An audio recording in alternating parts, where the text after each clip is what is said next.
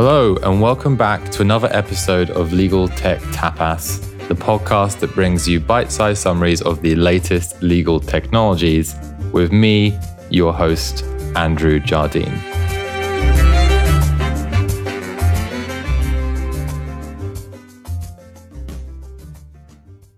This week on the show, we're talking about one of the first disruptive technologies to be introduced to lawyers, that is document automation. And it's a technology which many lawyers are now fairly familiar with, but still not all have adopted. For that, we'll be learning about Clarilis and how they are approaching doc automation in their own way, as well as speaking with James Quinn, Clarilis CEO, to get his thoughts. In a nutshell, doc automation tools are really exactly what they sound like. They allow the automated generation of usually complex contracts to be done in a semi-automated way so that you can draft complex documents in less time, but also importantly, reduce the risk of making errors in drafting. Usually this is done by asking a user to complete a questionnaire about their business situation. The application can then take the data they enter and all those responses to create a tailored document from an existing template or set of standard clauses. This tech tends to get used in two typical ways. At one end of the spectrum, supporting the drafting of really time-consuming documents like share purchase agreements or syndicated loan agreements, where simply changing a single defined term, company name or pronoun, can result in hundreds of changes throughout the document. Alternatively, for very simple documents like NDAs, it can allow you to make those kind of documents self-service, reducing business friction for people in the business. To some of you listening, that might have been old news. Solutions like HotDocs and Contract Express have been on the market for a little while. So, what is Clarilis doing differently that sets it apart? Well, principally, Clarilis differs in its approach by having its interface organized around a transaction rather than a single required document like other solutions are. This means that Clarilis can be used to automate a whole suite of documents needed for a matter in one fell swoop. Technically, that is something you could achieve with other tools, but given the way they are organized, it's just a lot more complicated and difficult to do. One further differentiator that Clarilis is keen to emphasize is their managed service, which comes packaged with the software subscription. In this, the Clarilis team of lawyers provides professional services to do the full contract automation setup and ongoing maintenance. All you have to do is share your existing contract templates and information on how you want the automation to work.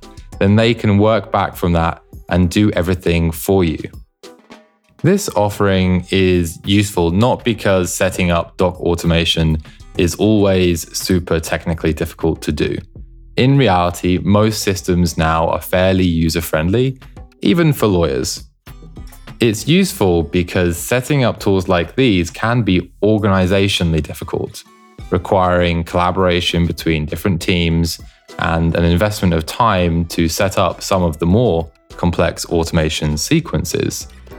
And realistically, lawyers are always going to prioritize their time for client work, and so just want an out-of-the-box solution, which is exactly what Clarilis can offer with its managed services.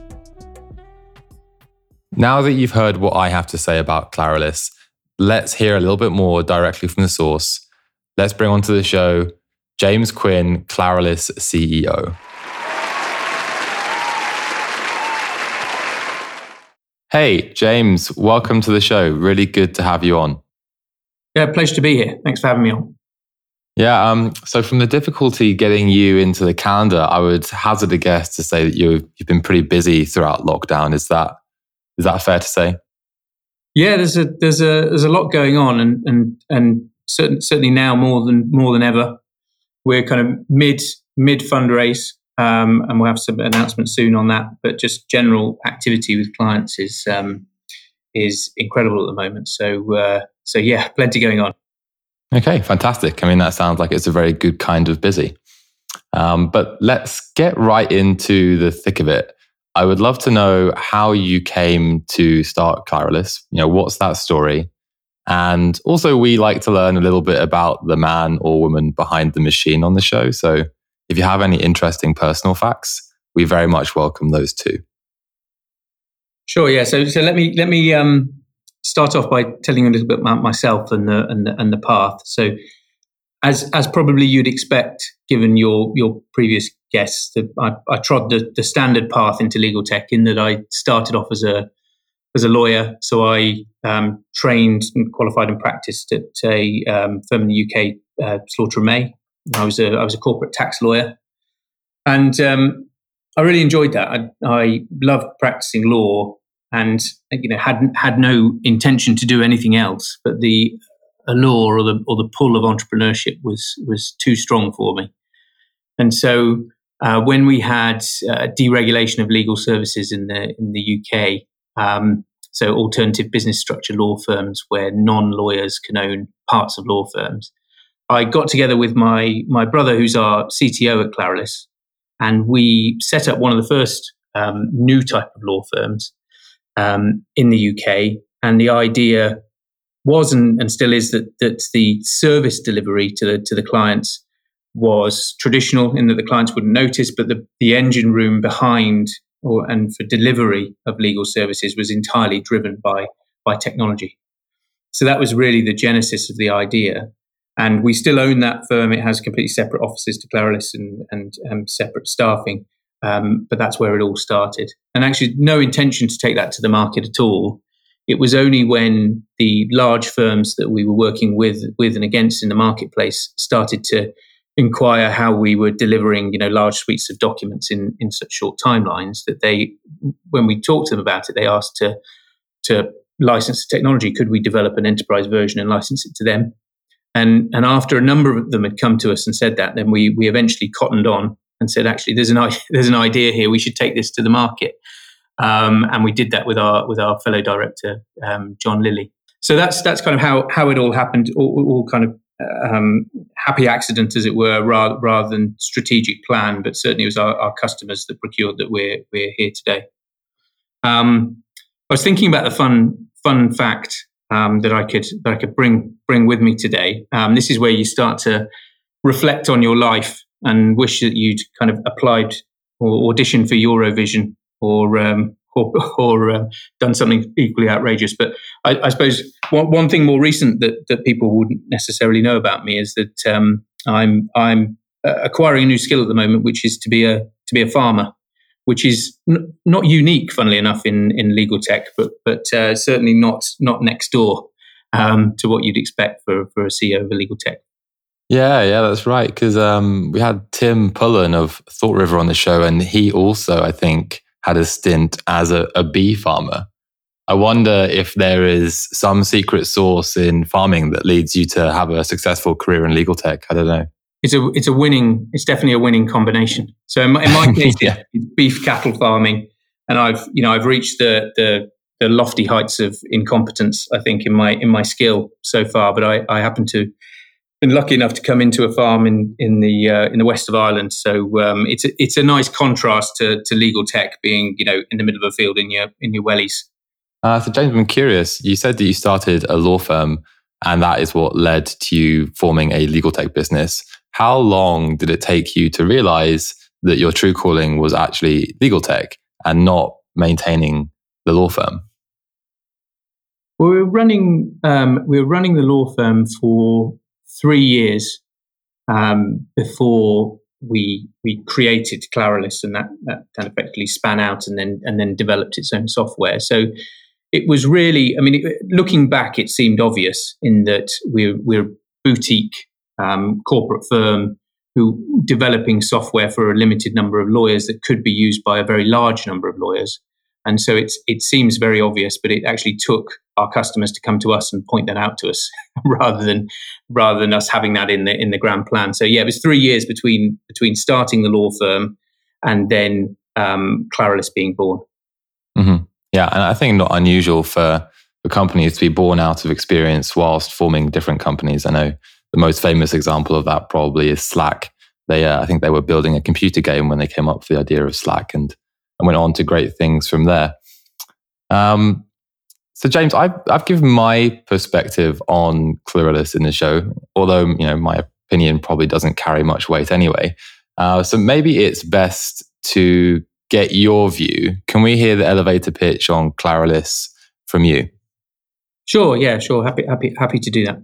So let me sum up Clarilis then. It's the combination of a document automation platform that we've developed entirely in-house and a managed service. So we help people select the right suites of documents to automate.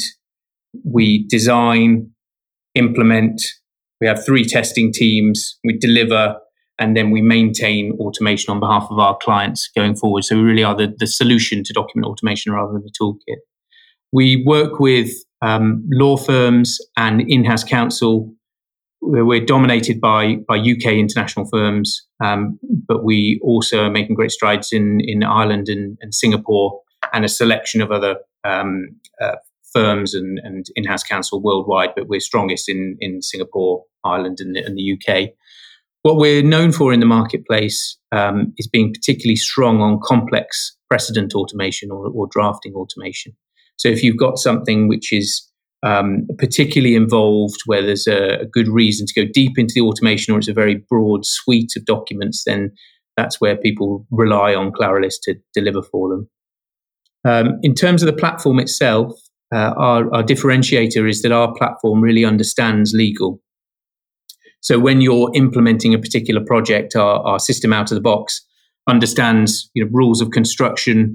It understands how legal documents are put together, execution options, what definitions are for, boilerplates. All of those things are inherent in the system, which gives it really great structure, but also helps you to minimize the time that you're spending implementing. And often implementation can be a big barrier to getting a return on these projects. We also look at automation in a very different way, in that we don't start with a document and then look to fill gaps and include or exclude paragraphs. We actually start by modeling a transaction. So if you're buying or selling a business, or if you're intent on suing somebody or transferring a property, that is a set of facts or circumstance which our system is very good at modeling overall. And then we take that pool of data and we then can use it for any purpose, but typically we're applying it to generate the entire suite of documents that you need to get you to your destination. So on an M&A transaction, we produce every single piece of paper that you need in order to complete that deal. So that's the tech. And then we've got a very large implementation team. So there's 50 plus of us, including a great team of professional support lawyers. So our professional support lawyers have on average more than 15 years post-qualification experience. So they're really at the top of their game, and they lead our implementation teams for our clients. And all of the communication between us and our clients is lawyer to lawyer. So there's nothing lost in translation. And then finally, I'll probably finish off with the commercial model, in that we guarantee the successful implementation and delivery of all these projects, and there's no variable cost. It's all done on a fixed license fee. There's no professional services, and there's no charge for any level of maintenance after launch. So we're pretty unique in being the solution to document automation rather than one of the pieces. Okay. So James, I was gonna follow up and ask you, what is the thing that sets Clarilis apart from your competitors? But I think you mentioned a number of the things in your dialogue there. One was that you're really focused on the entire transaction, not a specific document. The other was that you have a managed service that helps people to set up the automation without doing it themselves. So there were quite a few things that you mentioned. If you had to pick one of them, which is the most important one that you think customers really see as your single key differentiator? I think it's the depth and complexity of the automations that we deliver. It's really important for us to differentiate, because there are a really large number of document automation companies out there, and certainly if you want to automate an NDA, I could probably recommend 100 techs for you to use that would all broadly achieve the end position that you're looking for. So really what our clients would say is complexity, and then they would probably say that we have the managed service to back that up. That's two, which is not allowed, but slip that last one in there. Okay, I'll let that slide.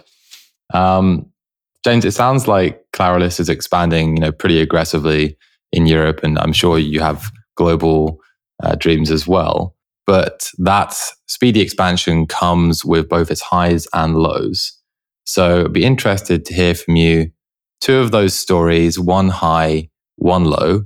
What's a great customer story you have, and what's a less great one where you perhaps haven't had things go perfectly for you, but you've still learned a lot through the process? Sure. So let me start on the positive. Always good to start on the positive. So one of the firms that we work with, and they won't mind me saying, is TLT in the UK. They're a great firm, very quick to move and very forward looking. They heard about Clarilis. We went to see them, and they adopted Clarilis in one department for particular suites of documents, and that was a great start. And one thing that we're very strong on is going back to clients and reporting on a continual basis the return they're receiving from Clarilis to make sure that it matches up to the business case or their assumptions before they did. So we went back and evaluated that project, and that led to other departments wanting to use Clarilis. And so we spread out very quickly from a single department to multiple departments in that firm. And now we're in the whole firm. So everybody is using Clarilis within that firm across a wide variety of documents. And so it's a really good kind of example of us going in and proving that we actually do deliver, getting a return on investment, and then spreading out from there. But then further to that, now that we're established in the firm through their the TLT Future Law program, we are now a partner of TLT, and we help their clients, so this is clients of the law firm, to realise the benefits of automation as well. So going to in-house counsel and solving their document automation problems alongside TLT, which is working very well. So as a growth story within an individual client, that's been really great for us. On the negative side, and we've learnt an awful lot of lessons along the way, and our processes and ways of working are now pretty developed. But one of the I suppose numpty mistakes that we made early on is that if a client comes to us and is super keen to use Clarilis for a particular area within the firm or particular suites of documents, then we used to just take that on faith. So there's a particular project that I'm thinking of that the firm were very keen to do it. They were sure that everybody would love it and that it would have high use. And so we helped them to bring that to life, launched it, and it turned out that actually the document suite wasn't used as often as they thought.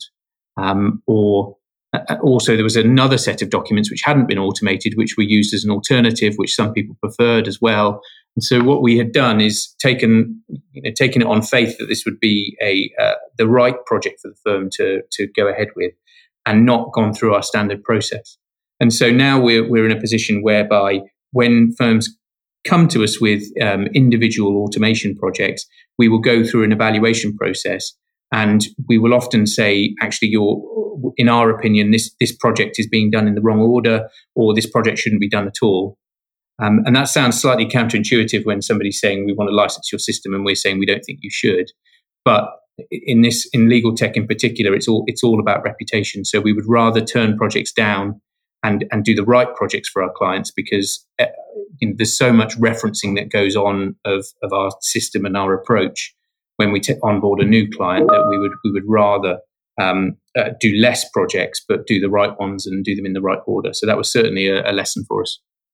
Does that mean you're turning down maybe the simpler automation projects? Because you mentioned that Clarilis is really great for the complex, difficult ones. It's not necessarily relating to complexity. So you could have a really complicated document that's being drafted by really senior people in the firm, but that it's missing a piece of the puzzle. So you only do it once a year, for example, or it's so bespoke, the drafting, and so there's not a case for automation there. So there's a number of pieces of the puzzle which need to be there in order to make it a successful project. So there's how many you're doing, how much time are you going to save for, by automating the document, and whose time are you going to save is a factor as well, because if you're producing quite a high volume, but you have somebody extremely junior doing it, then although it's improving their life, the business case may not stack up for licensing a technology. So it tends to be looking at all of the pieces of the puzzle and saying, look, we think one of these are missing, and if we're wrong, then that's great. We should go ahead, but actually there are other projects which we've also analysed which should come first. Great to hear that you're having those honest conversations with your customers, because I don't think everyone does that, to be honest. I mean, you would hope they do, but in reality, I think some vendors perhaps would just take that deal and not always have the honest conversation. Yeah, and if you weren't in such a tight-knit community, you might get away with that for a while. But I think if we were to foist our technology onto a firm where it wasn't appropriate for them to use it, and they're not going to have a good time, then they're not going to have a nice experience, and they're going to tell everybody else that they haven't had a good experience as well. So it's all about and genuinely, rather than any kind of pitching, it's all about matching what we do really well with what people need. And there's enough firms out there in in-house counsel that there's plenty of market in our sweet spot to take advantage of that. Okay, very wise. James, it's been a real pleasure having you on the show. Thank you for taking the time to tell us a bit more about Clarilis.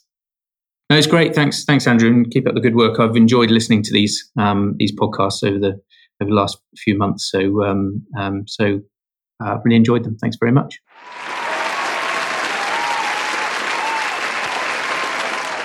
It can be seen from how the market has developed that doc automation tools are probably best suited for use by lawyers practicing at law firms.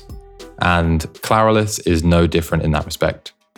It's not to say that there are no use cases at in-house teams, there definitely are. Just that the highest value use cases, like repeat corporate transactions, are more frequently handled by outside counsel. And although Clarilis is more than capable of supporting large firms as well as medium-sized firms, it might appeal a little bit more to the medium-sized firms as a result of the packaged consulting services. Medium-sized firms might find this attractive because they do not necessarily have the internal resources they need to dedicate to the design, build, and maintenance of doc automation system. That's everything for this week, folks. I hope you enjoyed the show. I certainly enjoyed making it. Until the next episode.